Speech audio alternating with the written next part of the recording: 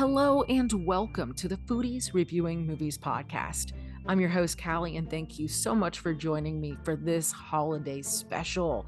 Happy holidays, everyone. We have such a fun episode. We had James from the 13th floor join us in the studio recently to talk about this dark comedy horror Christmas movie. Maybe you wouldn't always think to combine those together, but this is one of my more favorite holiday movies. And if you didn't look at the title yet, you're going to find out in just a second what movie it is that we reviewed for this one. Before we get to that, though, just wanted to let you know we will be taking our holiday break next week. So we will return on Friday, January 5th with another episode and with James again, but also I get to introduce you all to someone new. I'm so excited to get to have this fella on the podcast. He's a good friend of mine, so not only do we get to have great friends, but also great conversation involving a cult classic. I'm talking Evil Dead, baby. Yes, it is such a great episode. You have that to look forward to in the new year. So before we get there, though, you gotta listen to this one. This one's great. Thank you so much for listening. If you want to rate or subscribe, please do so. We would be happy to hear from you. Also, we have our social media information toward the end of the episode. And if you don't want to do that, just tell a friend about it. That's totally fine. Thank you again for listening. Happy holidays. Happy New Year. I'll say it again next time we have an episode drop. I hope that your time is as enjoyable and the best that it can be. All right, here is our episode.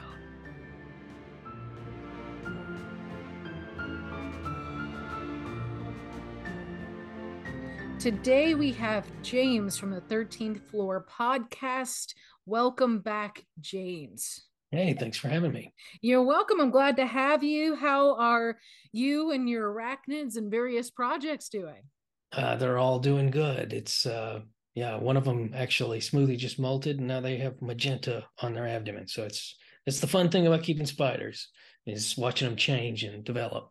Yeah. And as far as projects, 13th floor is still on hiatus. Cece is very pregnant, and but I have guested recently on Hillbilly Horror Stories, and I've guested on One More Thing Before You Go with Michael Hurst. So highly recommend people check those out. And I'm still doing copywriting under the auspices of Leo Copywriting. Fantastic. And so you can find Hillbilly Horror Stories and One More Thing Before You Go on any of the major platforms for Exactly. podcasts. Whatever you're comfortable listening to. Fantastic. And same thing with 13th Floor as well, correct? Exactly. And then you guys do have Facebook and Instagram too. We do. And Instagram is probably the best way to directly reach us. Perfect. Excellent. And then you guys, I do believe, have a website. We do, 13thfloorpodcast.com. And that's another way to get in contact with you all too. Absolutely. Fantastic. So listeners, if you are interested, it's a great podcast. I've guessed on there as well. You're welcome. We did an episode about premonitions together. And cannibals. And cannibals. That's right. We did. And I think probably you said your most favorite episodes, at least for when viewers are like, oh my gosh, I love this type of episode. It's usually the abandoned places, right? Yeah, abandoned places. And I also really like remote viewing for selfish reasons. I really love my rant about tomatoes. I think, yep. I remember that one. That was one of your guys' earlier episodes. Yeah, that was a fun one. I'm definitely excited for whenever y'all are able to come back, but also I do understand Cece and Alex are very busy being parents. Absolutely, yeah. Me too, though. We've got a lot of responses, people saying they need the 13th floor fix, and I'm like, well, join the club. I miss doing it. So, well, hopefully you all will be able to be back in the saddle soon, but there are plenty of episodes that can be listened to until then again. Definitely. So I like to go through and re-listen sometimes to episodes of your all show, but also other ones as well. So we got 2 Christmas episodes. So if you're feeling festive, feel free to check those out. Yes. And well, speaking of Christmas, this is our Christmas, our holiday episode. And if you're wanting, listeners, a scary Merry Christmas, then oh boy, do we have just the movie for you. James, which movie are we talking about in this episode? We are talking about 2015's modern classic, Krampus. Yes, Krampus. Such a fun way to say it. So sinister sounding. It's the American take of the centuries old Bavarian folklore of Krampus. And it was directed by Michael Dougherty, who's known for Trick or Treat and Godzilla King of the Monsters. He was at the helm of this sinister sleigh. And with this frightful flick comes a rich mythos. And we have a myriad of avenues, really, that we could go ahead and discuss when it comes to Krampus, both in history and culture. So we'll talk a little bit about not just Krampus in this movie, but the movie and beyond. We have a lot we can discuss. So let's dig in. Let's go ahead and get started with our amuse-bouche. 2 questions in our amuse-bouche. James, what is your favorite Christmas movie for the first one? It's a pretty close tie. I really love National Lampoon's Christmas Vacation. That's a must see, and one that not enough people have seen, in my opinion, is Christmas with the Cranks. That is such a fun Christmas movie, and more people need to watch it because it's very funny. Yeah, I've seen that one as well. That is a good one. Lampoon Christmas is a really good one. Is there any other movies you typically watch during the holidays that are sort of must watches? Elf, A Christmas Story, and Nightmare Before Christmas. That one's Halloween and Christmas, but yeah. Yeah, that perfect in between. From the seasons changing from one to another. Yeah, Christmas Story is on mine. We always have to watch it. At least my dad and I. My mom is sort of indifferent, but my dad and I usually watch it. Then we, of course, always watch Elf. I like throwing Home Alone on as a little nostalgic vehicle there. I also like a good one. Yeah, it's just fun. It's very Christmassy. I mean, that's immediately, if I watch it, I'm in the spirit and the mood of Christmas. I think it's fun to watch Home Alone and Die Hard back to back because they're really similar. They're both basically 2 individuals laying traps for folks. Just one's very violent and one's more slapstick. Yes. Now I wasn't going to ask this question in this podcast, but now you've stepped in your hand in the trap here, James.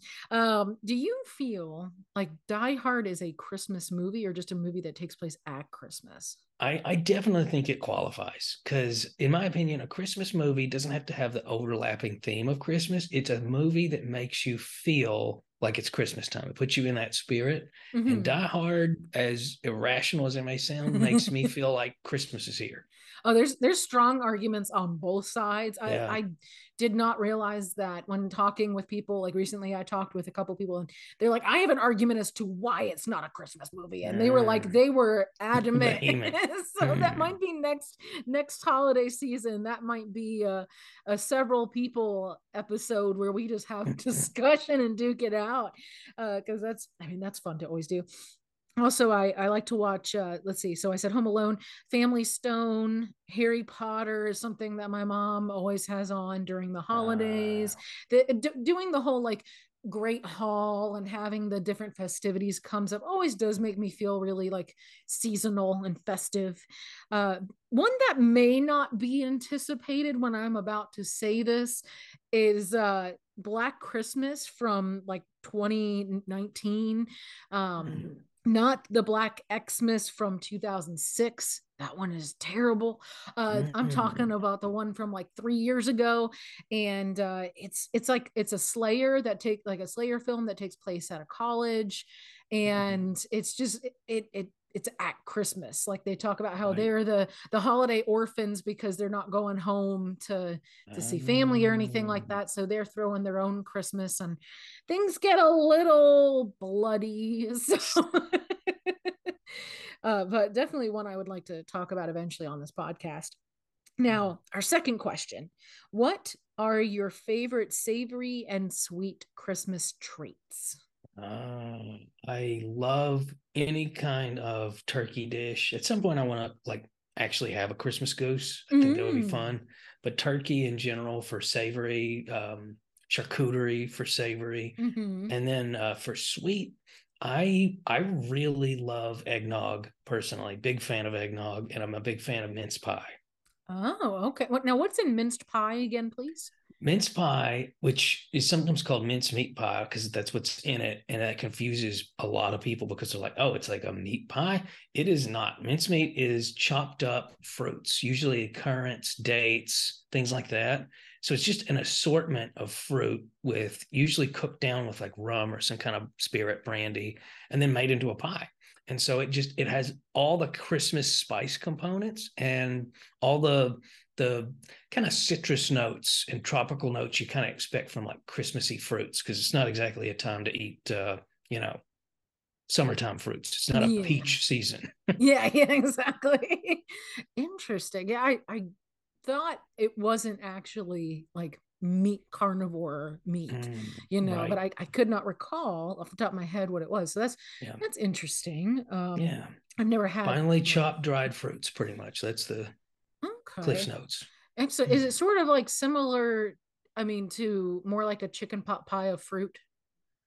Yeah, that's a decent way of phrasing it. Yeah, Thank I you. would think more like a little bit like think about like what a quiche shell is like, the little pastry Okay. shell, Yeah. and now add like plum and currant and raisin and all that. Okay. Okay. Yeah, I could dig that. cinnamon, nutmeg, the usual suspects. Hmm. That sounds really good, actually. I might Mm. have to find some this holiday season. Um, mine, I mean, I always really like having Buckeyes and Oreo balls. Thank Uh, you for the Buckeyes, by the you're way. welcome. Did you get to try one yet? Not yet. Yeah. Well, let me know what you think when you're Will done. do. It's just the second run of me making them. Of course, you have Christmas cookies and you got like little Debbie's Christmas trees, and there's these like bell shaped Reese's that you can get during the Uh, holiday, and I've always liked those. And of course, you gotta have like your triple flavor popcorn. You gotta get oh your yeah. ten Yep. dollar tin and go ahead and have your popcorn. But something I mentioned to you before we started recording, something that is a major staple from my childhood, and I forgot about it until I started thinking about it really hard. And I was like, what did I normally have when I grew up? And typically we would have actually Italian food at Christmas because my mom grew up in New Sure. York in a mostly predominantly Italian neighborhood. So usually like chicken parm, lasagna, stuff like that. Mm. And I'm like, but what did we have for dessert? And every Christmas, up until I would say I was in high school, it was like I think shortly after my grandmother passed away, we would order Swiss Colony. Oh, Uh, you know about Swiss Colony? oh yeah. Yes. Anyone who is not familiar, it is like just the grand poobah of smorgasbord of like cheeses and meats and Yeah. desserts Summer and sausage and yeah, oh my hard god. cheddar and yeah. Yes. So Swiss Colony, check it out if you've not been there. It is just amazing. And we would get dough bosh tort. Have you ever had the dough Uh, bosh? no, It's Dobosh. a multi-layer like chocolate covered cake. Uh, Yeah, so there's a really really thin sponge. Then there's like this almost like a truffle kind of like frosting filling. like ganache. Yeah, Interesting. more similarly to that. And they do it like 12 layers, but Uh, they're really thin layers. So it's a really light cake.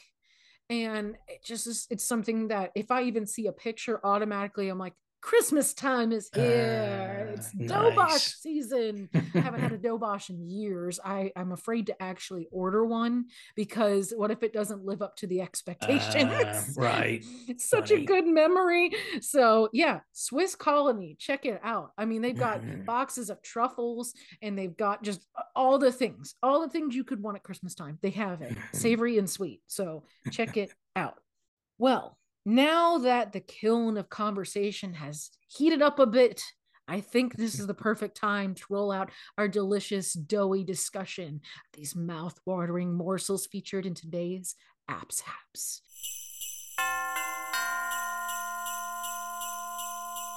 In our movie, Krampus, the Engel family is our main focus. And when we get to their house, we find a Christmas carol playing on the kitchen TV as Omi, the grandmother, is making some delicious treats. And this is where we get to see our first and really only batch of Christmas cookies. we Mm. see just a different array of Austrian desserts covering practically every surface in that kitchen. Here are a few of the desserts that were featured. I figured we could talk about. I know you are familiar with some of them, James. Maybe some of them you aren't. We're going to find Mm. out right now. There's three main ones that we're going to be talking about, and then we're also going to talk about some really delectable drinks as well. So the first thing I wanted to talk about is the Christmas Stollen bread. And it's a yeast bread that consists of nuts and dried fruits and spices and candied Yeah. citrus peels, and it's usually just like dusted. I don't think that's a really great word. Just doused in a thick And powdered powdered sugar. sugar. Yeah. Yeah. So, you had this before, James? I have. And I've also had the Italian analog, panettone or panettone, and they're pretty Oh, dang similar. what are your thoughts on it? It's very Christmassy. It's super dense. It's a little dry, but like, again, Christmas foods in general, at least European Christmas foods, they're kind of made like the mincemeat pie, sort of like preserved things because again, everything's dead outside. So the Mm-hmm. whole point is using things that are easily preserved. And it's one of those kinds of cakes or breads that you could probably sit on your hearth exposed to the elements for a couple of weeks and it's still not going to taste that different. That's awesome. That's Mm, no wonder that's popular, because especially in like families where maybe they didn't have as much money, they weren't well right. off financially to have something like that. It's you get your seasonal spirit, but you also Mm, get to enjoy that and not have to worry about it going bad quite as quickly. yeah. And there's a few different variations of the Stollen bread. Are you familiar with some of those variations? Or are you? I think I've just had the boilerplate Stollen with the different chopped dried fruits riddled Okay. throughout it. Well, here's four different types that I had seen, and daringgourmet.com is where I got some of this information. So there is the Mandelstollen, which is the almond variation. Mm, There's the Butterstollen, which is more the high butter content mm, of the Stollen breads. Then the Nussstollen, which are nuts, and the Mundstollen, which is poppy seed. oh, interesting. Yes. So I found those fascinating. I also love saying the word stolen, and I think it is now my one of my favorite words. So I love it. Then we moving on now from our stolen bread. Have you ever had Linzer cookies, James? I love Linzer cookies. Tell us about them, James. It's funny, I don't think of them as a Christmas cookie, but like they're like usually a raspberry, occasionally strawberry kind of jam cookie. They kind of remind me of Jammy Dodgers, which Yeah. is real popular English cookie. But yeah, they're really good. They're dusted with powdered sugar. They're definitely a sugar rush kind of cookie. They're the kind of cookie you have, and you got to be careful because you're going to end up not sleeping if you eat too many. Yeah. Don't eat them past 7 p.m., There everyone. you go. Yeah.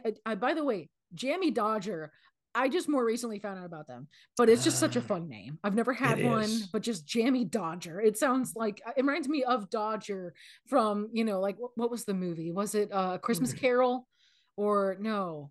Oh hmm. gosh, what movie is it? Dodger. Dodger. He was a Dodger, Artful Dodger. I can't remember. I don't know. It's Hmm. fine. I'm not losing my mind. I promise.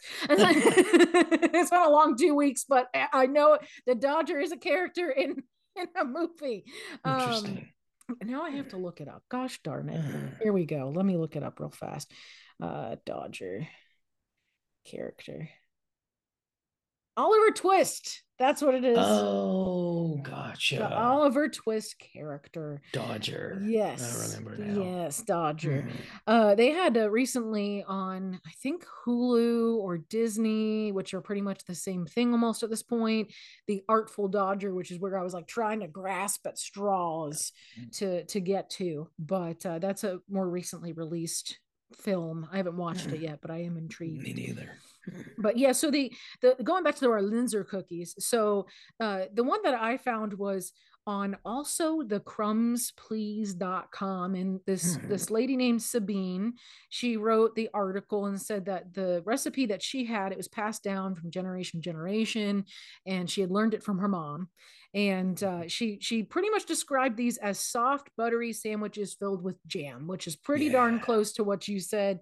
And just some of the recipe ingredients include powdered sugar, apricot jam, almond and regular flour, egg yolks, salt, unsalted butter, lemon juice, and cinnamon. I'm assuming also if you did a salted butter, maybe that could take care of those two components. I don't know. But if you want to see the recipe, there is going to be a link in the show notes. It's also thecrumbsplease.com. And then our last treat that we're going to discuss before we move into our drinks is the Venikifil, which is such a fun word to say. If you saw it spelled, it would be much different than how it sounds, I feel like.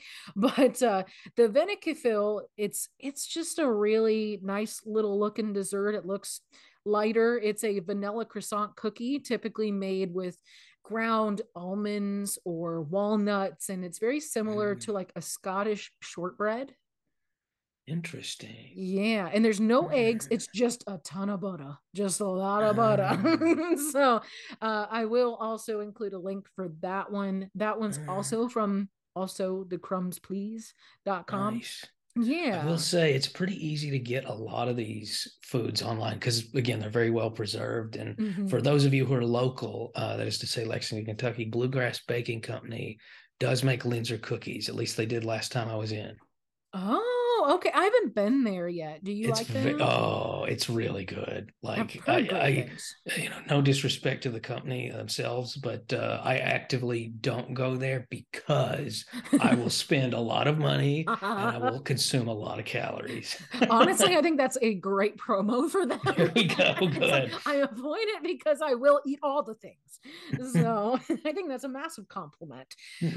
So yeah, those are just really cute looking little cookies. So then let's move on to some drinks, some beverages. So James, tell us a little bit about the classic beverage Glühwein. Sure. Yeah. And Glühwein is one of those things where if you look at Central and Western Europe, there's all these analogs.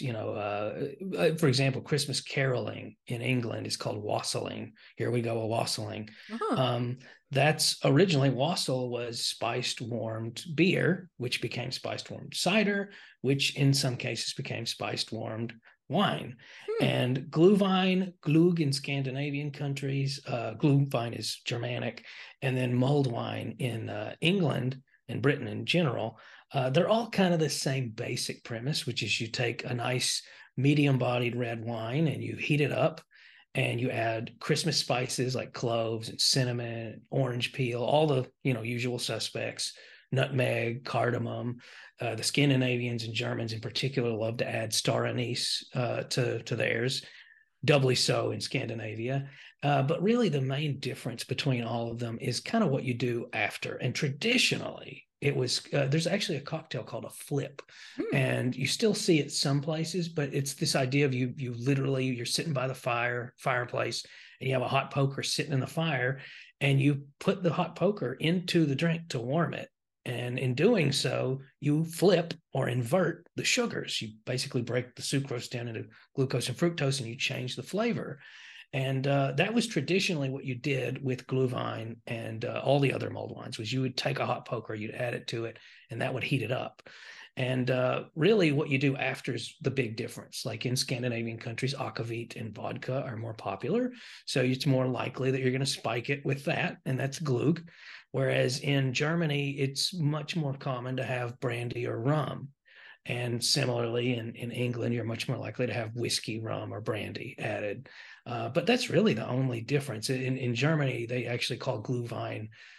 Sometimes they'll spike it and it's just Glühwein. And sometimes you'll just drink it on its own and you'll have it with a shot of rum. So you're just basically, you boiled out some of that alcohol from the wine and now you're just adding it back with a spirit.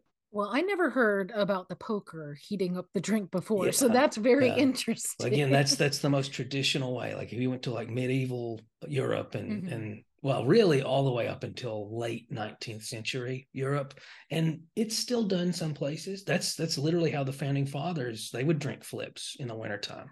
Ben Franklin, Thomas Jefferson, they would go to their local tavern and they would order a flip. And it was usually, in this case, beer with maybe add a whole egg to it. And then you take that hot poker and you'd boil it up and it would invert the sugars, caramelize it, and totally change the flavor. That is wild. Oh, now I want to try it. That sounds so cool. So there's the Glühwein. And did you say a specific type of red wine that might be best? So like, really any medium bodied wine. If it's too okay. dry, it's gonna be off. It's gonna be too tannic, and it's Mm-hmm. gonna offset all those sweet flavors. Which you add sugar, incidentally. And then if you have too sweet a wine, it's gonna go the other way around. It's gonna be too sweet. So medium bodied, Burgundy, Bordeaux, Pinot Noir, things in that general ballpark. Rococo. Okay, awesome. And then I thought it would be cool too, as well, to talk about, is there much of a difference with like a mulled wine, or is that pretty much Uh, just the same thing? Pretty much the same prospect. Yeah. Yeah. Every European country that has access to wine, again, outside of Central and Eastern Europe, has some version of this. And Glühwein is just the Germanic version. Gotcha, gotcha. And then there is, I thought it would be nice to include as well a Kinderpunsch, which is, a kid's punch.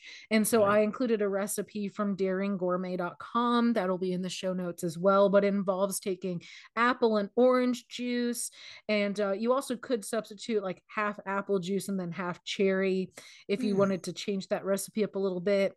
And then you can also have in there some cinnamon sticks, water, whole cloves, whole It's mulled stearines. juice, is what it is. Yeah, exactly. Hibiscus tea is another one that they Mm. mentioned in it. Or you can do like loose dried hibiscus petals instead. And then add honey for taste. So Interesting. That that's sounds that's the good. kids version. Yeah. So I went ahead and I'm going to include that in the show notes as well. So that way, anyone who has kids out there, or maybe you don't want an alcoholic beverage, then you can enjoy this too. So fun for all the ages. Well, we've talked about some great treats. I think it's time for us to go ahead and get into our cinematic entree. So, Krampus, it's a movie about a dysfunctional family that finds themselves face to face with frightful fiends. And we're not just talking about the extended family that's visiting for the holidays. Oh, no. The Angles will know everything but tidings of good cheer with this Christmas. So, it was a very, I would say, smaller budget in comparison to a lot of other movies. Though horror movies typically do have smaller Yeah. budgets. It was 15 million, but considering the caliber of actors that we got in this Oh, yeah. and what they did, And the and special effects. Yeah. yeah, I'm shocked that it was only 15 mil. me too, because we have Tony Collette, we have Adam Scott, David Koechner, and Allison Tolman, just to name a few. And really, it packs a lot of punch when it comes to the acting, but also, like you mentioned, the effects are really great too. And a Yeah. large majority of this movie was done on a soundstage. So Uh, that speaks to it as well. But a fun fact before we really delve into all of this is the film was originally going to be released on November 25th, but it was pushed back to December 4th so that way it could coincide with Krampusnacht. And it's a traditional ah, Austrian festival held on December 5th that celebrates the Krampus coming to punish the naughty children. They wanted to go ahead and coincide with the holiday. I thought that was a smart move because then you're really just leaning into to Krampus, to what yeah. Krampus is about, and celebrating that. Our opening scene. Oh boy. Our opening scene is absolute carnage. We got kids crying. We got some people fighting over gifts, and other ones are getting trampled and tased. It's everything terrible about the holiday shopping season, and it Yeah. exposes the absolute worst in people. Yep. It is not good, and It's a great way to frame the inherent problem that Krampus is setting out to solve. it really does. Yeah, and it perfectly just mimics the gruesome reality that we faced on Black Friday shopping. And I feel like this must have come out like not too long after those like Black Friday videos started to go Mm, viral. And so I feel like it was a really like a big play off of that too. yeah. But I mean, I think the best part is the tasing when the store attendants are like, no, you unruly patrons, you need to just chill out, and really just gave them the business. Do you have any fun or terrifying holiday shopping stories?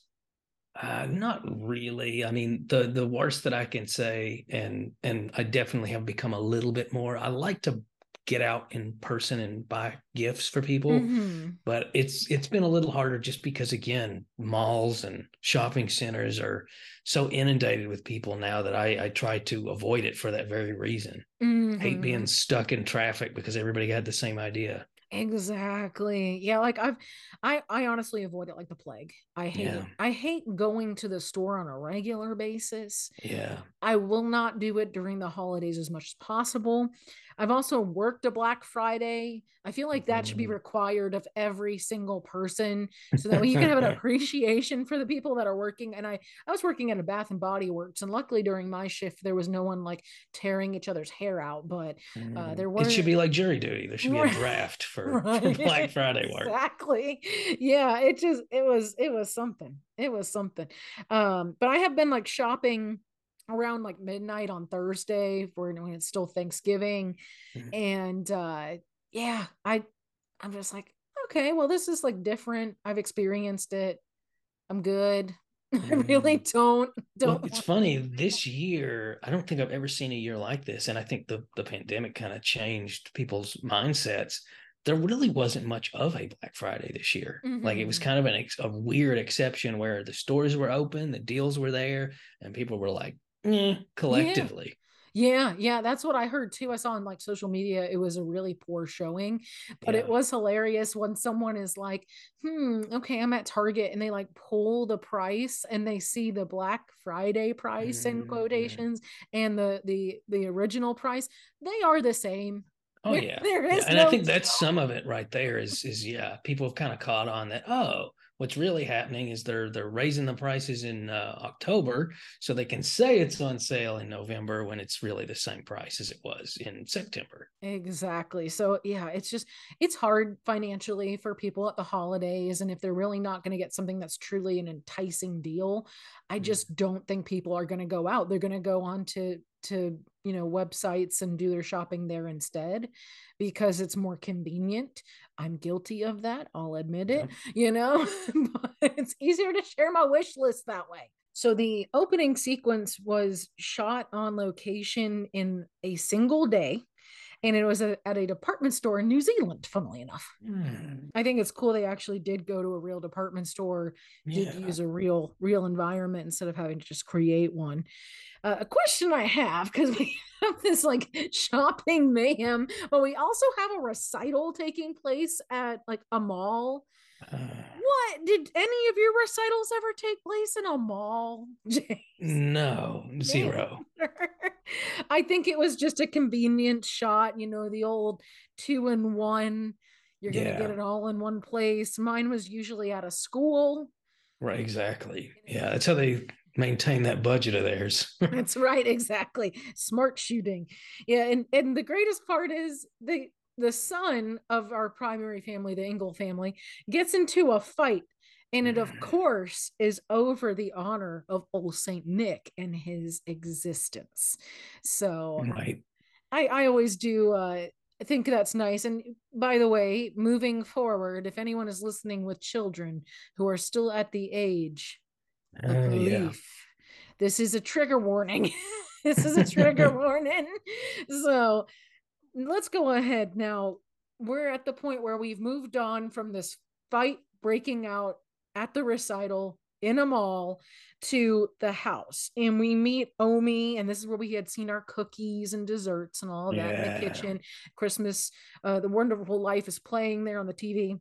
So we meet Omi at the house, and she tells Max about the true meaning of the holiday. Okay. She says it's the true spirit of giving and of sacrifice. Yeah.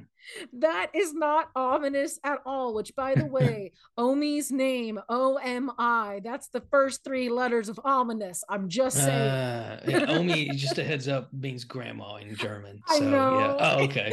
Yeah. I know it does, but still also the Yeah. coincidence Fair is a point. lot. And we find her, she tells us a little bit about it. We start to get an okay, Mm. interesting kind of feeling. What And an then odd thing to say, grandma. Yeah. right. And then things sort of take a turn from here. And this is when that that stark contrast between like a classic holiday warm and fuzzy movie takes Mm, to then become the doom and gloom of horror. And yeah. so that's where this happens. And it's perfect timing because it's time for a dysfunctional family dynamic that comes Yeah. into play when it's involving, in-laws coming and extended family and all that kind of stuff. And then on top of that, just the regular typical trauma that occurs within your family. And this is where I am going to just try and make light of this situation, but also Sure. have a little psychology review here. So this is what I like to call the trauma truffle. Trauma trifle. It is, for anyone not familiar with trifle, it's an layered English dessert. And usually it's stacked with like a sherry fortified wine soaked kind of like sponge finger or Mm, cake as the first layer. And then you have fruit. And then you have another layer of that sponge. And then you've got some more fruit. And then you've got custard or whipped cream on top. And then almonds and cherries sprinkled at the very top to sort of, finish it off. And so I like to be able to compare the trauma to the trifle. it's got So layers, I see. it does. Mm, So our first layer, that sherry fortified wine soaked sponge. So that's our primary family, the Ingalls. That's Tom, mm, Sarah, Beth, Max, and Omi. She's there, yeah. she's supportive. But for the most part, this family, at least the four, the parents and the kids, they're pretty disconnected, it seems like. Yeah, yeah, yeah. And we can see that they've kind of grown apart as the years have passed too. Yeah, and Tom, he's busy with business calls. Sarah, the mom, she's stressing out over her side of the family getting ready to Mm, to arrive. Beth, she's the typical teen, yep. little bit of sass, but for the most part, she just sort of wants to do her own thing. Yeah. And then Max, he's the youngest. He wants it to be like Yeah. the days of old, where it's all joyful and everyone's like, let's watch Charlie Brown Christmas and wrap gifts together, kind of thing. Yeah. And that's not what's happening here. Yep. And especially the conversation with him getting into the fight, they're just like, you can do it yourself.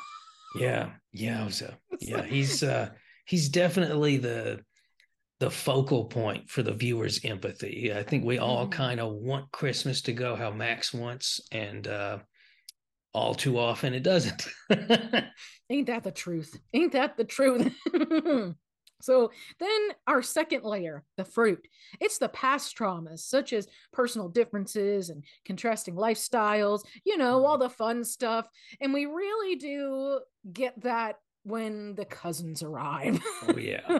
What is your first like takeaway when we meet the cousins?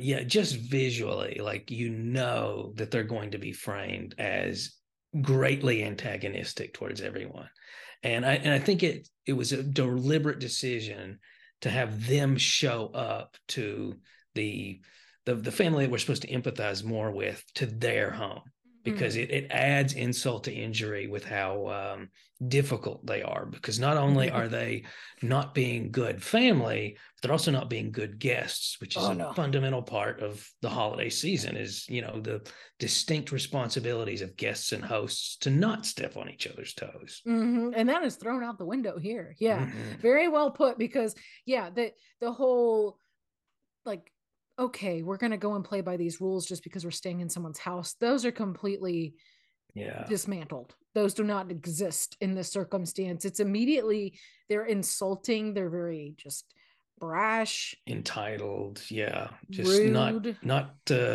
everybody knows somebody like that. Yeah, it was like there. It was a series of, as obnoxious as they are, funny moments as well. It was pretty hilarious because like the house shakes when they arrive, and we're all, you can tell immediately in that exact moment. Okay, it's probably not really shaking, but it's more so for us knowing there's Right. this stampede of stubborn getting ready to walk into this house. Mm. And we have David Kochner, who plays Champ Kind from Anchorman, also Uh, is Packer in The Office. Hilarious. He plays the patriarch Howard, and then his wife Linda, their three kids, Stevie, Jordan, and Howie Jr. Well, actually, there's four kids. We forget about the child actually out in the car. little baby Right. Chrissy at Yeah. one point. Funny how I actually forgot about her too, and that's what happened in the movie.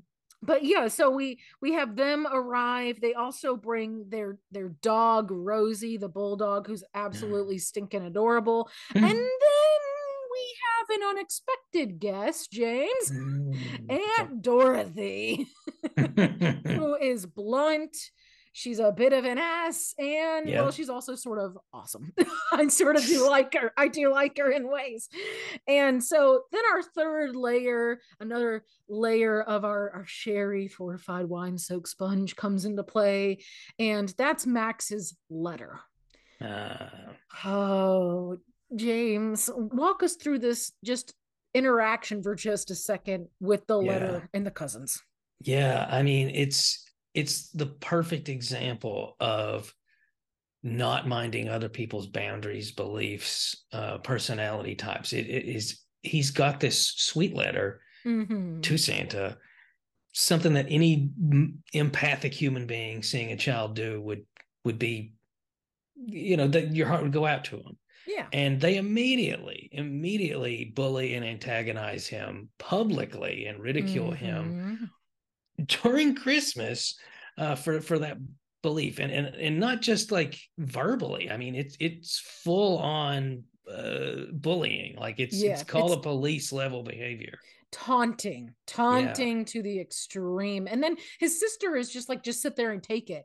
yeah, It's like, no, this is terrible. I yeah. understand why he's like chucking a roll Nobody's in across the Max's table. corner. Yeah, No, even his dad's just like not really there. yeah, I don't see him really talking to like Howard at the time, yeah, but he just sort of seems to be an onlooker to the situation. yeah, And yeah. oh my gosh, did my insecurities get triggered from being bullied as a kid? I hated Mm, this moment. I think yeah. anyone who's been in those situations has probably found this scene just a little cringy. Yeah. Well, it's deliberate because the fantasy when you watch that is you want to punish them for it. And spoiler alert, kind Yes. of the whole Yes. plot. That's Yeah. right. That's right. We'll get there too in a second. But yeah, I did want to mention I really do appreciate his raw truthfulness and the innocence and the candidness that comes from that letter. You know, he's wishing for really like wholesome things that show he has some good intentions, and just especially as we mentioned, there was just bullying and taunting and mistreatment happening. There was also this really visceral moment of realization, I think, for that whole family Mhm. of, oh my God, like this kid, this is how he's seeing it. This is how we're Right. being perceived. Right. Yeah. Oh, Yeah. no. Yeah. Yeah. There's a wonderful expression in Spanish. Children and lunatics tell the truth. Yeah. And yeah, he's like a mirror for them, and they see the Mm-hmm. things that they're not too pleased with, and that's a huge reason why they're so antagonistic. Is he's innocent enough to show them that they're not particularly great people. Yeah, exactly. So I really appreciated his letter, and even the Aunt Dorothy, who's just sort of a gruff personality. She goes, Mm. "The kid deserves a prize for being truthful," you know. And I was like, okay, I respect her. Like this is where my opinion started to turn about her, because I was like, God, she's just a jerk. Oh wait, no, okay, it's I think her own defense mechanisms and just Yeah. sort of how she has become over time and through life, you Mm. know. And Well, so that was something they did really well. Was mm-hmm. when I initially started watching this film several years ago, I immediately rolled my eyes because I thought, well, they're just going to be two-dimensional, and this is not going to be. It's just going to be like Hostel Christmas version, Yeah. but they're not two-dimensional. Like Mm-mm. they're all, even the worst of them, are on some level relatable, and they did Yeah. a really good job with that for making you feel for them. They really did. You know, there's a lot of depth to the characters. Typically with horror movies, I think it's very easy to see that a lot of the characters are just blanket. They're there to be killed off. Right. And in this circumstance, no, this is actually a group of people that, like you said, there's a relatable characteristic or some kind of situation that you can associate with. And so Yeah. it makes you feel a little more for this family when it comes to seeing the horror that is about to come upon them. Oh my gosh. And that's where the the fourth layer, the fruit, Mac's wish comes into play, and things start to become just complete havoc. He in this moment he wishes, and this is when the catalyst of our story really begins, and a storm is a brewing, both metaphorically and physically. There is a blizzard that just completely ravages their neighborhood, and it sounds like they're really the only people who are still there on the block. The girl Beth, her boyfriend is, it sounds like he is there. He lives like 4 blocks away, but outside of that they start listing off families that aren't there. Right. And so when we get to the conversation about the ending of our story, I think that's very interesting. We're not there yet, but but I found this very interesting.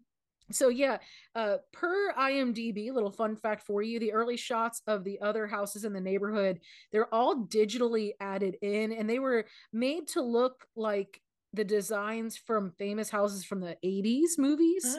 So sort of a little nod to the past. That's really cool. Yeah. And this storm, oh my goodness, it is terrible. It is terrible. It's mentioned that it's, hard to see across the street. And so, when Beth is like, hey, can I go see my boyfriend? The fact that no one offered to give this girl a ride to her boyfriend's house, even if he's only 4 blocks away. Right. What the heck, man? Yeah. Again, the underlying theme of this movie, I think, is selfishness versus altruism. And the only altruistic character is the MC. Yeah. And so, we do have like the funny moment of DHL delivering during the storm, and I'm just sitting there going, is their motto, or should it be we deliver even in a blizzard? Like that's a perfect opportunity. Well, then we get to our fourth layer of our trauma trifle, which is the custard and the whipped cream. We're almost there. We're almost done with this trifle. We're topping it off now. And that's the storm. There is a physical discomfort due to the cold temperatures, but there's also this physical discomfort that happens involving this family now being stuck inside the house together. Yeah. It's a wonderful side-by-side comparison. I can't think of the best word for that, of because Christmas is supposed to be about togetherness, and here comes this isolating component. Dichotomy. That's the word I was looking for. Yeah, definitely. It's a great dichotomy to the situation. And so it's, and you can just tell how different they are by the comments about the mac and cheese and hot dogs. Little biting mentions here and there of lifestyles. And so that it's just going to be uncomfortable for everybody. And then like the power starts to go out and things start to happen where you're like, okay, this is not a good situation. Yeah. Everybody gets along when the Wi-Fi is available and you can stare at your phone. But... Exactly. Yeah. So then our sixth and our last layer of our trauma trifle is our almonds and cherries. And that's when Beth disappears into the storm to go to her boyfriend's house. And she doesn't seem to make it too far when things start to get a bit creepy. And she is just the tip of the iceberg when it comes to some pretty terrible stuff about to happen. And this is where we meet our big bad, Krampus. We have our first spotting of Krampus, and he is on a rooftop and he's chasing Beth before she meets her fate, which the fact that they offed the sister first was really surprising to me. Yeah. What is your first takeaway involving Krampus? That to me was really jarring. And I think that was a really good decision on their part, because initially, I mentioned there's kind of a fantasy wish fulfillment element to this. It feels like a revenge fantasy. But then when she's like the first casualty, you're like, oh, this is going to be a lot darker a ride than what I was expecting. Yeah, this is not going to be purely karmic. Yeah, exactly. And the the look of Krampus, you really don't know what he is. He's very shadowed and sort of there's that hood that veils his face, so you can't really see him. My first thought when I saw him was I was like, oh, he sort of looks a little bit like a bison in a cloak, Right. sort of what I thought. Then we find out, no, he's not really adorable. His face is pretty ugly. Right.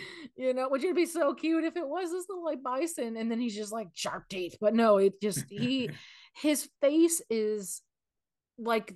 So I remember reading when I was doing the research for this that it's supposed to look like Krampus is wearing a mask, and that's why like his mouth is sort of constantly just open and agape, and so it's this mask, so you're not really even seeing like who Krampus really is. Right.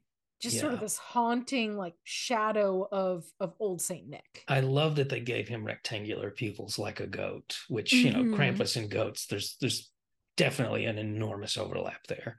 Yes, which this actually leads us to our Mm-hmm. conversation about the history and lore of Krampus. Tell us a bit Uh, more about Krampus, James. Sure. Yeah. Yeah. The oldest records we really have of Krampus is Styria, which is part of Hungary and Austria. And it's one of those traditions that we don't have a lot of written evidence from.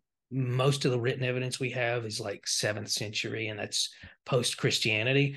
But Krampus is definitely older than that. Krampus is Mm-hmm. definitely is a syncretism of pre-Christian pagan, in other words, traditions. And just this is me speculating, but in Scandinavia and Germany, in all those countries, one of the most common symbols of Christmas is not Santa Claus, but the Yule which is Mm-hmm. the Yule goat. Well, there's a huge connection between goats and Christmas in these countries for that reason. And that all goes back to Thor. Thor had two goats that drove his chariot around, Tengrisnir and Tangnostr, which the whole thing's like a big, complicated metaphor for reincarnation because the pagans believed in reincarnation. Everybody dies and goes to either hell or Valhalla is a modern take on that. Mm-hmm. But Krampus sort of represents the more because the Yule goat gives kids presents. Krampus is more the well, if you're bad, another goat entirely is gonna ruin your Yuletide season. So Krampus is sort of originally that kind of concept, hence the goat-like qualities.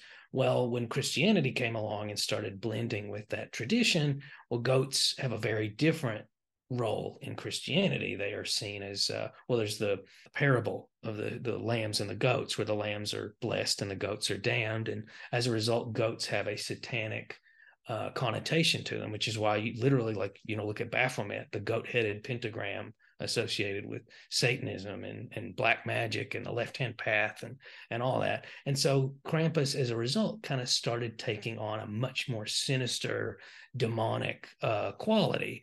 And throughout the Middle Ages, these children-associated feast days like Saint Nicholas, he sort of became this Jungian shadow of Santa Claus. Like good Mm-hmm. kids get rewarded by St. Nicholas, bad kids get punished by his shadow, which is, again, you've got a saint on one side and you've got a satanic symbol on the other.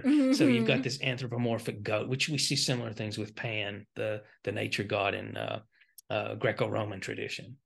And what does typically Krampus get depicted looking like? Because I know there's several different Sure. versions of him, it looks like. He's pretty much always, again, post-Christian. We have very few sources from the pre-Christian period on what he looked like. In fact, he was probably actually just the Yule, punishing and instead of rewarding. But Mm-hmm. he's almost always depicted as a fanged, tongue lolling out, which that's something billy goats do when they're in heat. They loll their tongue out, and it's very Interesting. rude looking. Um, Fanged, tongue lolling out, sinister humanoid goat with the feet of a goat and hooves and horns jutting out from his head. Again, like think about a werewolf, but a goat instead of a wolf. That's kind of what he looks like. It's sort of like a satyr. Like a A Greek Seder, Seder? yeah. Well, that's Mm-hmm. that's exactly what Pan is. Which again, that's a different belief structure, different area, but huge physical overlap. Yeah. And so, like, you sort of mentioned a little bit about like the purpose and relevance of Krampus in Europe involving, the folk tales and stuff like that. And I think it's just so interesting I saw something online where it was like, Krampus comes to town, the night before St. Nicholas Day. Mhm. And that's Krampusnacht. Yep. And the legend has it that, like, if he comes to your house, you are coming to get swatted, and he's coming at them wicked kids. And the whole thing is, unfortunately, these naughty wicked children would be put into a sack and taken to the depths of hell. Yeah, yeah. It, Like, it actually reminds me a lot. And again, it's funny because it's often mistranslated as demon. What I'm about to describe.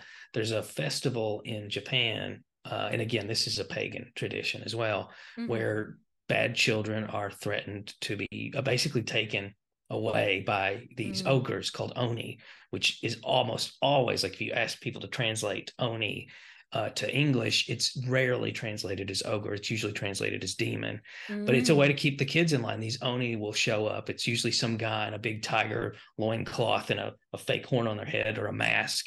And they're threatening to take the kids away. And the parents beg, like, no, no, this is a good kid. And then the oni, again, he knows the parents. He's like, well, what about the time they did this? What about And now the Mm. kid's terrified. And so, like, you see this in a lot of pre Christian traditions, this idea of a supernatural dark force showing up to punish children who aren't really doing what they're supposed to be doing. And it makes a lot of Mm. sense when you look at those pre-Christian civilizations, because if you weren't a good citizen in your community and you didn't grow up to be a good citizen, you really put the whole community at risk. It was one of those Mm-hmm. things where everybody kind of had to function like clockwork. And if somebody wasn't doing what they needed to do, usually that person, if they were an adult, would eventually either be exiled or executed because they're not pulling their weight. Oops. Yeah. Yeah. So you got to get that kid to behave early Yeah, by it's scaring the them. policing at a young age with Yeah. Oni and other terrible things like Krampus. Well, apparently Krampus was banned in Austria per usc.edu. Anyone caught dressing up as Krampus faced the death penalty because it was perceived as a devil figure. uh, Interestingly enough, though, the Nazis also banned Krampus for its Yeah, pagan origins. funny enough, the people who banned it in Austria, they weren't Nazis per se, but they were like this hyper conservative Christian party that pretty much came into being to keep Catholics out of Germany. So Mm. kind of the same MO, really. Yeah. Yeah. And so, I mean, besides that, more recently, there's just been some concerns that have been expressed involving Mm, whether the tradition's really appropriate for kids or not right. in Austria. I get it because they've got things like the Krampus run, the Krampusschlaf, and it's where men dress up like Krampuses,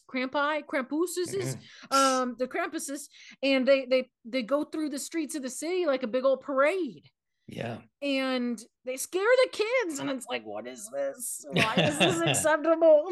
Yeah, yeah, and But it some of is. the masks and things, I mean, they really are Yeah. incredibly sinister. Yes, and we will put on our Facebook page a link to a video from the parade Mm. because they have some videos up on YouTube. So we will include that after this episode drops. Well, apparently, have you heard of Rick Steves, the Rick travel guy? Steves. Oh He's yeah, big on yeah, PBS. My yeah. dad loves watching him. Anytime I'm down there, he's like, Rick Steves is on. He gets real excited, and I'm like, okay, Dad, I'm glad you like it. So he's a big old travel host on PBS, and he actually asked about this on his forum. And someone was kind enough to drop a link for the dates that were coming up for the locations and whatnot, and those also will be included in the show notes. And so, just in case if you are in Germany, you would like to go, because Germany is our second biggest listening country. Mm. So thank you to my friends in Germany for listening. The videos, they're posted up there. They're very interesting to watch. They are things of nightmares for little children, Mm. but I also would like to experience it, I think. just once. I don't know to be every year, but I'd like to experience once. So how about Krampus in the movie? We know a little bit, just really, we scratched the surface of Krampus. I feel like give it just enough information to where people have an idea, but there's still a lot more you could read about him.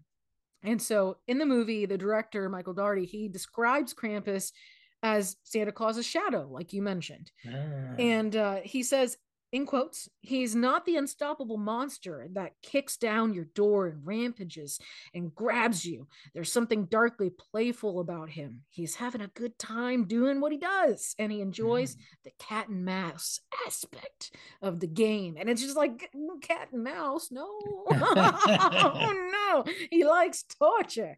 And so yeah, the film's Krampus, he was initially designed to have that shadowed sort of cowled face, and it more so resembles death than anything. It said here on IMDb that he's wearing a mask, and it's not the performer but Krampus himself.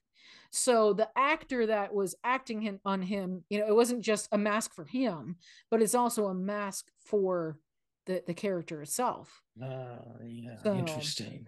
Yeah. Now moving on to Krampus's little minions. Yeah. Oh, he's got a bunch of them. You mentioned Yule Goat, which is more of Scandinavia. Yeah. But we also have the Yule Lads, which are the pals. Yeah. Yeah. They're definitely based off of, and again, this goes back to the pagan mythology.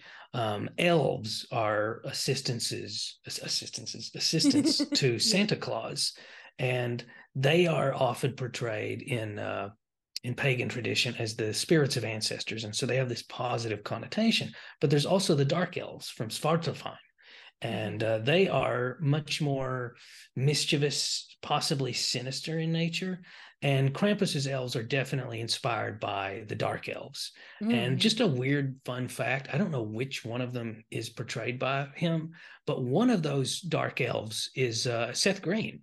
Funny enough. Oh, it's one of the gingerbread men. Okay. Yeah. And that's the other thing is they all, like, there's the clown and there's the little winged creatures. They're all kind of like satire or parody of or shadows of traditional Christmas things, jack-in-the-boxes and clowns and angels that you would top a tree with, and you got these flying things. And they're all they're just subversions of things that we positively associate with Christmas. Yes. Yeah. So let's talk a little bit about them. So, when Howard and Tom, they go out looking for Beth, they're like, oh, this storm's real bad. She's still not back from the boyfriend's. So they go ahead and they try and find her. And that's our first glance at, okay, from their eyes, we know something isn't right. Yeah. We already knew that as an audience from Beth's point of view, but now we know this. The news is going to get to everybody else at this point. And we see that there has been a gingerbread man that's been impaled to the refrigerator. And we're like, what the heck is going on here? That's not just decoration. That is not a refrigerator ornament. What is this? And so they end up making an appearance, the gingerbread men. We end up having the gingerbread men back at the Angle house for an appearance as well. And so imagine, James, if you would, you're sitting in your living room and down your chimney comes a chain with a delicious looking gingerbread man hanging from it. Would you have any pause at all, or be just gung-ho to get that cookie? I'm pretty sure my appetite would be a lot weaker than my fear of being murdered. So yeah. Yeah. But if there was a cookie to tempt you, what kind of cookie would it be? I really love speculoos, which I also associate with Christmas. It's like a Danish cookie. It's cinnamon vanilla, and it's really good. And they're usually shaped like windmills. Oh, well, that's cool. I mean, this is a hard decision. I really didn't think much in depth about this. I asked the question for you, and I didn't really think about it for me. I really do I had these recently. I don't know what they're called. They're sort of shaped similarly to like Madeleines, where they're a little bit of a shell kind of shape. They're a little softer like a Madeleine, but they have a jam in the middle, like a raspberry jam, and then it's partially dipped into like a chocolate ganache. Interesting. And it was so good. I got them at Fresh Market, and I was just like, oh man. And so yeah, that more recently, it's just like just a sweet little sandwich. It was delicious. So that one might make me be curious as to what's going on. But yeah, I would not be just running at that cookie off that chain. Though Howie Jr. he took the bait because he is a little Augustus Gloop type, and bloop, there he went. Yep. It almost reminds me of a really dark version of that SpongeBob episode where SpongeBob and Patrick play hooky. They like ride the hooks, and it's like, you should kind of know this is not a good idea. Yeah. Oh, Gary. Yeah. Just, oh no. Yeah. So that 100% is it. And we do see that a bit where Toni Collette's character, this was sort of her training for Hereditary. I feel like she does a great job just looking terrified as what she's seeing up that chimney. Yeah. And so then we have the whole little gang of gingerbread men arrive on the scene. And the sequence with Howard and the gingerbread men is absolutely hilarious. Definitely one of my favorites. And you mentioned Die Hard earlier. This is a very like bringing Die Hard-esque kind of vibes to the story. Absolutely love it. Okay, so out of all of Krampus's creature friends, which one would you want to die the least amount at the hands of? Funny enough, on the 13th floor, we talked about the Yule lads, and that's from Icelandic folklore. And you've got Grilla, the mother, who's an ogress who eats children who are bad, and her husband Lapaldi, and the Yule cat, their pet, who also is scary. But they have 13 kids who are these prankster creatures. And they're called the Yule lads, and they're awful to kids who misbehave. Well, the elves in question are kind of themed or at least named after them. And Stekjarstar is easily the spookiest of the bunch and the one that scares me the most. Stekjarstar kind of resembles Krampus. He's got this wooden face, this hook nose, these horns, and a wooden tongue that kind of hangs out of his mouth. And he just, out of all of them, he's the one that I find the most intimidating. But I mean, they're all pretty dang spooky. Yeah. Out of the ones that I saw in the movie, I think Der Clown is the one yeah. It's funny. I have coulrophobia, but I'm still more scared by Stekjarstar. Interesting. Yeah, the sharp teeth, the vacant expression, it's haunting. And I'm not about it. And you've got other creatures like Perchetto, which is the take on the topper angel of the tree. Very creepy, weird thing going on with the tongue. TikTok, who's more of a kind of like little robotic monster. Teddy Clow, who is a demonic teddy bear. And so on. There's a long list of little villains that you could talk about when it comes to our monster gang that I wouldn't want to die at the hands of. So speaking of dying, when it comes to the snowmen, do you think those were the victims that were taken? I do think that was the symbolism intended, because every time somebody dies, whether it's on or off screen, we see a new snowman turn up. So I think that is kind of like the whole logic of it. I don't know if like the body's in the snowman or if it's just representative or what, but there's a connection. I think so too, because one of the characters in particular I'm thinking of, as soon as Howard goes out the door, he sees this little snowman and it looks very, very similar to another little character. So it made me question and have the thought of, is this possibly either the character itself or a symbol for that character that has fallen, kind of thing. There's a part that happens as we're gearing up to be introduced to some of our other villains that we've just mentioned. And there's this thumping that's going on upstairs, and they do not investigate it. In fact, they're like, oh, it's just squirrels. Yeah, that's what How I would think big are these effing squirrels that you're like, it's fine? No, you need to go in and figure out. You've got children in the house. Right. Come on. So earlier in the movie, though, when they went to search for Beth, they meet the snow beast, which it makes me think very similarly of like the gobbler from Love and Monsters or the graboids from Tremor. Immediately is my first thought. And Howard, he ends up getting attacked And luckily he escapes. He's escaped, but he has escaped. And at this point, they're sitting there like, okay, we probably should get some rest. But why are we putting the man that just got attacked by the snow gobbler in charge of the first watch? Right. To keep an eye on everybody. Are you kidding me? Like, I know you're a macho dude, but toxic masculinity can die. And you can go ahead and be vulnerable for a minute. Be like, my leg just got torn up. I was almost a snack. Help. It's okay. So yeah, unfortunately this macho dude, he just lives on and is like, I'll protect the sheep. I'm a shepherd. Shepherd, sit down. You got a jacked up leg. Also, a question. So we get this one part. This is a live action film, but we do get an animated sequence when Omi is telling the story of how she knows of Krampus. Right.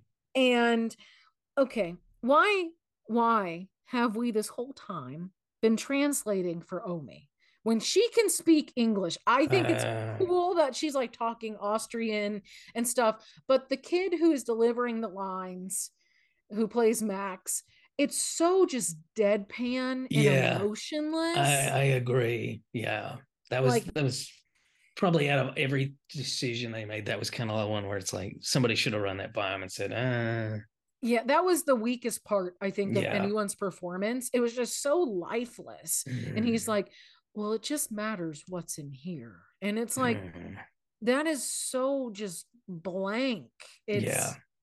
Come on, there's no feeling to it. But yeah, and then there's like the part where she says something and Aunt Dorothy's like, oh, we're effed. And they're like, well, how do you know that's what she meant? And she's like, because you get to a certain point in life where you just know, know when life's coming at you with their pants down. I'm like, dang it, Dorothy. These are kids. Doesn't matter. But and then Omi's like, yeah. I thought that was like just a really nice nod, because I did see a review by Amanda the Jedi, and I really do like her reviews. I sent you the one for this one in particular. I think she does a fantastic job. Totally agree. Yeah. Thank you for introducing me to her, because she's got good stuff. She does. But here's the thing. She said they really, in her opinion, do not do a good job with the humor and the horror. And I think honestly they did for the most part. I thought it was really well balanced for the most part. The alternation between I mean, it was, I would call this, it is a horror film, but I would call it more a dark comedy than a horror. 100% my opinion as well, is dark comedy. It just, for me, I thought that those funny moments, there's like the perfect break that it needed to be given a good majority of the time. I thought they were put in the right places. You have really talented, seasoned veteran actors who are delivering those lines. I mean, David Koechner. So it was just like, for me, it hit right. It hit the spots it needed to, and it did a decent job of that. So that's where I maybe would want to have a further discussion with her involving that, because I'm just like, wait, please explain to me further why maybe it didn't hit right for you, but it definitely did for me. Agreed.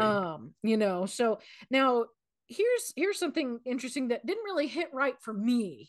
And it's a very minor, minuscule thing. And people are probably just like, Callie, you're just being picky. No, I need to just talk about this for a second. So I'm doing a little research about this movie, right? And per fandom and also other places, Rosie the dog is played by a dog named Thor. Oh, interesting. Okay. Right. Well, Thor is a male dog, but the female the character is a female. Okay. So there's an issue involving, from what I read, the build of a male versus a female bulldog. Okay. It's very different in certain ways, besides for their bits. You like just the actual like weight and height and the actual physical They're a little structure. bit dimorphic, I see. Yeah. So why didn't we just change the dog's gender? Yeah. That is kind of weird. I have no idea why they wouldn't do that. Yeah, Yeah. like why wasn't Rosie a Rudy, Yeah. or a Ross or a Ricky? Ricky, I Hmm. feel like would be real appropriate for this Yeah. family, little Ricky Bobby. But yeah, so it's just like why did we not change that? But Hmm. it's not a big thing in the scheme of the Sure. situation. But I'm just like, why? Like, Yeah. you That know, is kind of peculiar. Hmm. honestly, I'd love a little Rudy running around. That'd be adorable. Yeah. Rudy, come here, Rudy. That'd be hilarious. It would also make me think of Sean Astin as Rudy in the football movie. Uh, So just nice little things.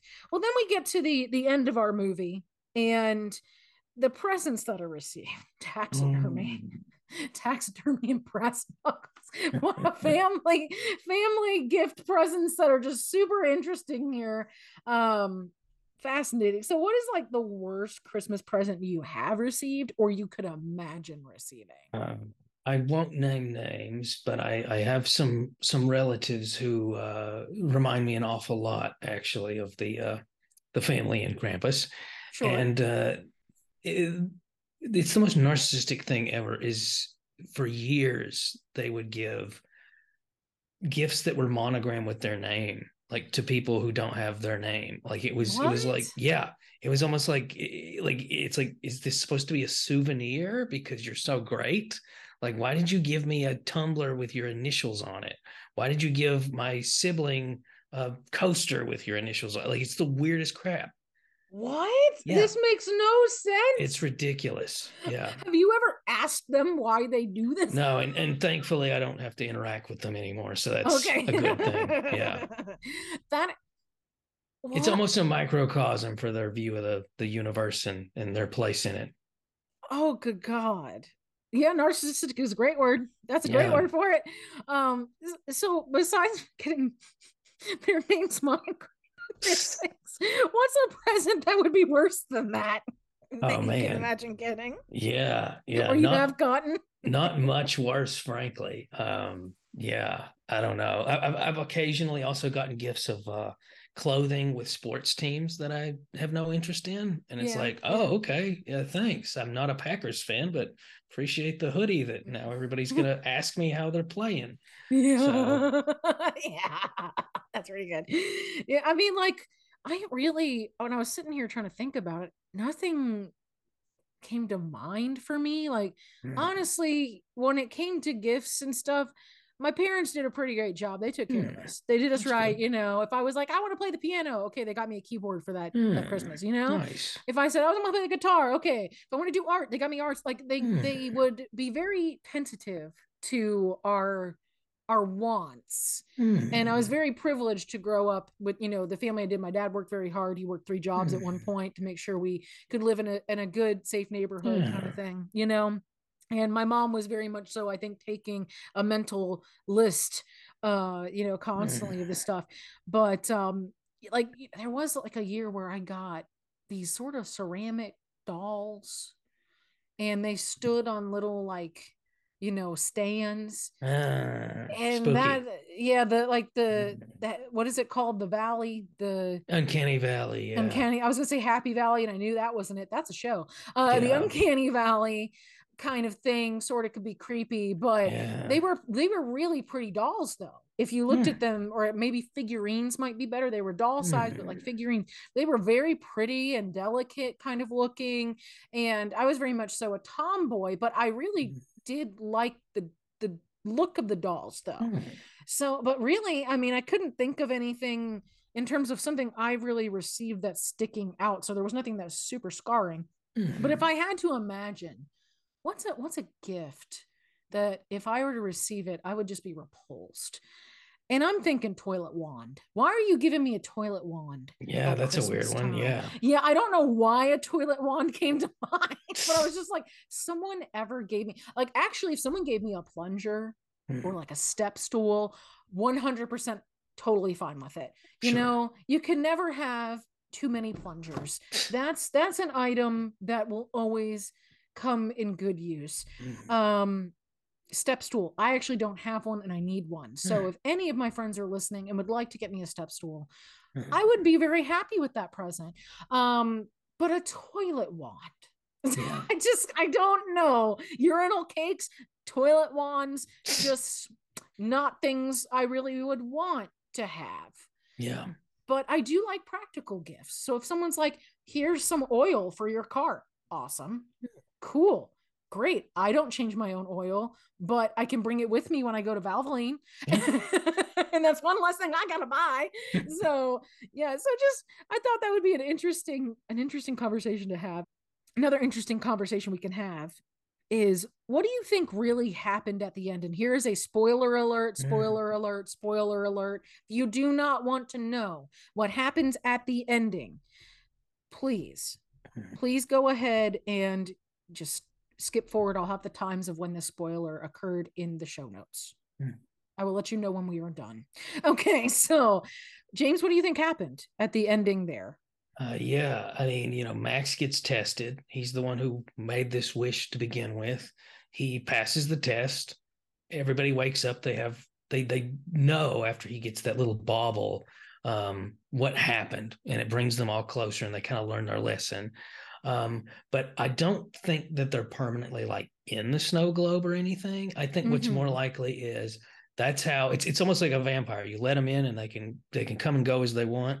Krampus is now keeping tabs on them, and now they gotta, unlike families that haven't been punished before, now they gotta stick with it. They gotta stay in line because he knows where they live. He's got a little miniature version of where they live, and if they mess up, he's coming back, and not just Yeah. for pretend this time.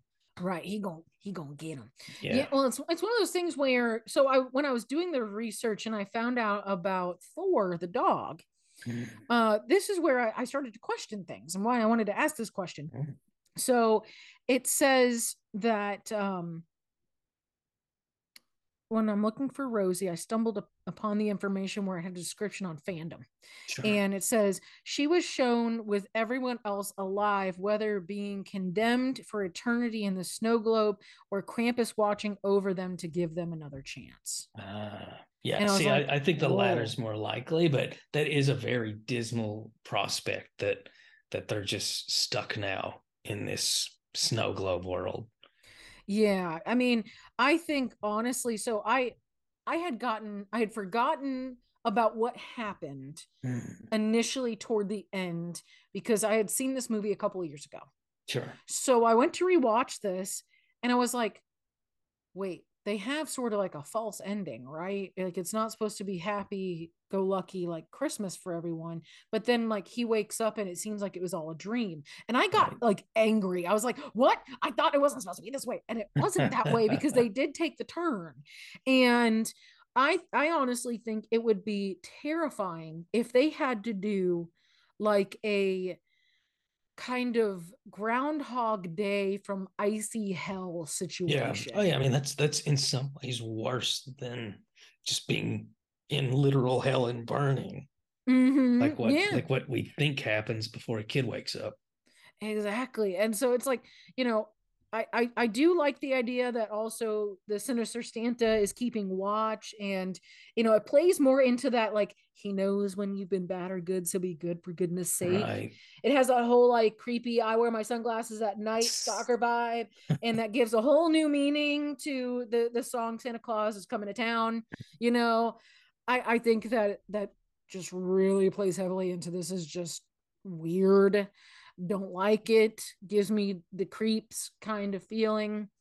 But yeah, I think overall I went back and forth on it, and yeah, I think it's more so like Krampus, and the stories of Krampus is a cautionary tale. Right. Yeah. So I think that's just that final punch of like, behave yourselves, don't be doing bad things, watch yourselves, maybe you need to take a look in the mirror, realize what you're really up to here. Right. So now let's that we talked about that, the spoiler, we can say that's concluded at this point, we're done. And once again, I will have that in the show notes as to when that started and ended. So let's talk a little bit about Krampus in pop culture. There are about like 12 Krampus movies that I could find. Yeah, they made a bunch since then. Yeah, It's kind of I feel crazy. I feel like Krampus has become bigger over the last like 5 to 7 years, Mm. in the United States. I feel like Oh he's yeah. started to boom a bit. The Den of Geeks, they have a list with some really nice descriptions of the different Krampus movies that are out there. So I'm including a little link there in the show notes as well, if you'd like to check that out. We did mention also the Gingerbread Men, how one of them was voiced by Seth Green. The other one was done by Justin Roiland. And Mm. they remind me sort of the Gingerbread Man from Shrek. I can see that. Yeah, Yeah. I was sort of waiting for like the not my gumdrop buttons. Oh, I was waiting for that to happen. Did not, obviously. It was much more sinister than that. But yeah, this is just one of many invasion Christmas movies. We mentioned Home Alone. I mentioned Black Christmas. There was one with David Harbour called Violent Night that came out not too long ago. Die Hard, if you believe that Die Hard is a Christmas movie. This is Yeah. definitely it's more of a business invasion, not a home invasion, but very similar. So overall, though, this movie, I feel like it was fairly decently received when it comes to the public. While it had a budget of 15 million, the box office came in at 61.5 million. So they did make their money back, Mm. which is Doubled it great. really if you count their marketing budget. So yeah. Yes, exactly. And the IMDb rating was 6.2 out of 10, 66% on Rotten Tomatoes, 3 out of 5 on Common Sense, and then 69% of Google users liked the movie. And it was nominated for 14 awards and won 5. So, not Hmm. too bad. But while it's nice that they won the awards before, those awards, they don't mean anything like our award does. Our Oscar Mayer Wiener Award.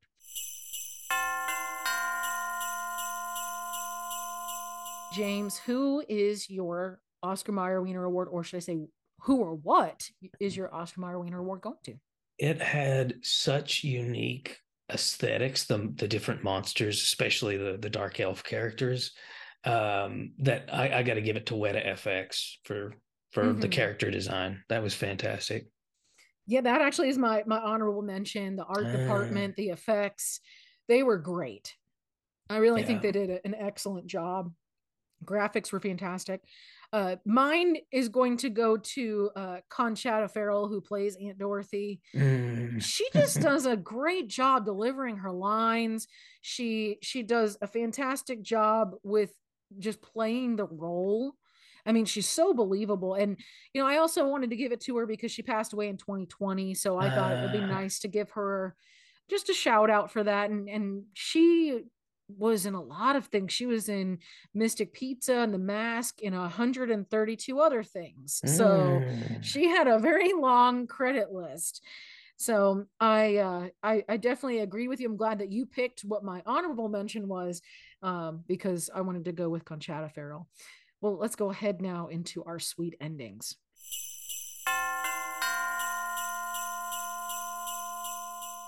As we're wrapping up our show here, I always like to end it with one of our favorite sayings or quotes from the movie. James, who is your quote from and what is it? Oh man.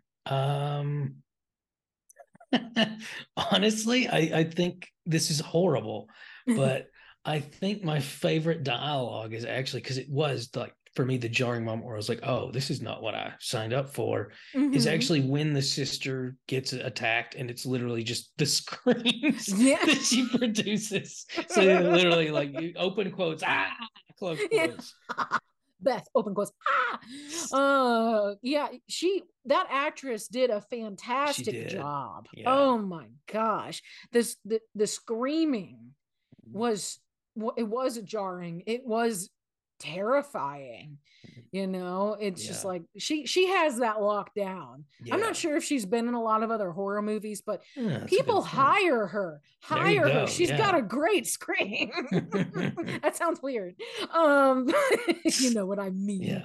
Yeah. So my quote is from Howard. I think it's a very obvious one, but it's just a fun one. When so the rest of the adults are coming down from upstairs where they just sort of had the face off with the clown and the other characters. And he says, honey, I just got my ass kicked by a bunch of Christmas cookies. So trust me when I say I can take it. I loved that line. It was so good. So I definitely, I enjoyed this movie as a Yeah. whole overall. If you had to rate this, what would you rate it as? In its own category, like 7.5. Okay, 7.5 out of 10. Yeah. Okay, yeah, For what it I would. is, which is a dark Christmas comedy. Yeah, I would say a 7.5 to an 8 if Hmm. you're looking at it in like a horror, dark comedy Yeah. kind of setting. If you're looking at it overall as a piece of work itself, I may say a 7, Hmm. because I do think it has all those great tropes. There's a lot of really great, like I said, mythos a while ago, Hmm. and there's a lot of fun that can be had in this movie. And I think Definitely. it stands up well, even though it was back a few years ago, 2015. Yep. It still stands up really well. Agreed. Hmm.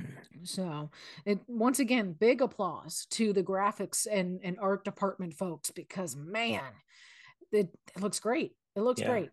Wet is So, always bets 1,000, but yeah, they really did a great job. well, is there anything else that you would like to add about this movie? Be Any other? good. Be good. There you go. That's a good one. Be good. Yeah, because you never know. Krampus may come for a visit. So one more time, just to let everyone know, you can listen to some previously recorded episodes that James has been on the 13th Floor podcast. You can find that on Apple, Spotify, anywhere you listen to podcasts. Also, you guys do have a Patreon, and you Yep. can see some exclusive videos there, some fun stuff. They try and stump you because you know a lot of things. You're the walking Wikipedia, Yeah, as I like to that's a call you. big part of our Patreon stuff. Thanks. Yes. So you can check them out on YouTube for Patreon. And also, you were on One More Thing Before You Go, Yep. and also Hillbilly Horror Stories. That's right. So you can check James out in all of those places. And for us, we're happy that you've joined us for this episode. We hope that you have some merry holidays here. If you're needing to escape the relatives, just tell them you gotta go to the bathroom and listen to our podcast. There you go. Just make up an excuse and escape for a minute. Go on a long drive, And if you would like to get in touch or you'd like to follow us on social media, this is how you can do so. You can follow us on Facebook and Instagram at FRM Podcast and email us at frmfan@gmail.com.